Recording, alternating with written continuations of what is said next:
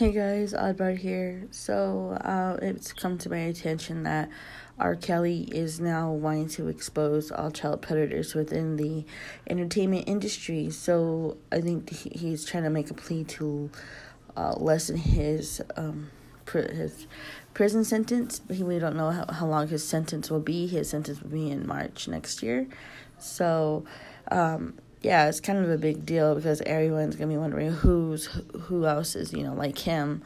I wasn't gonna cover it, but I'm thinking I might have to because as this progresses, it's gonna get more wild.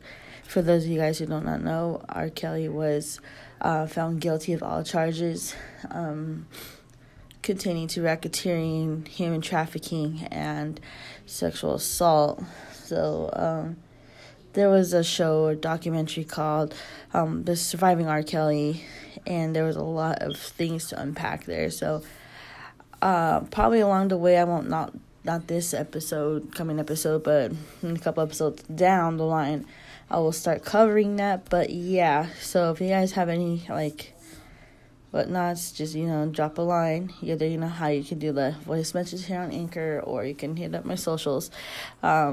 Yeah, so have a good one, guys. Bye.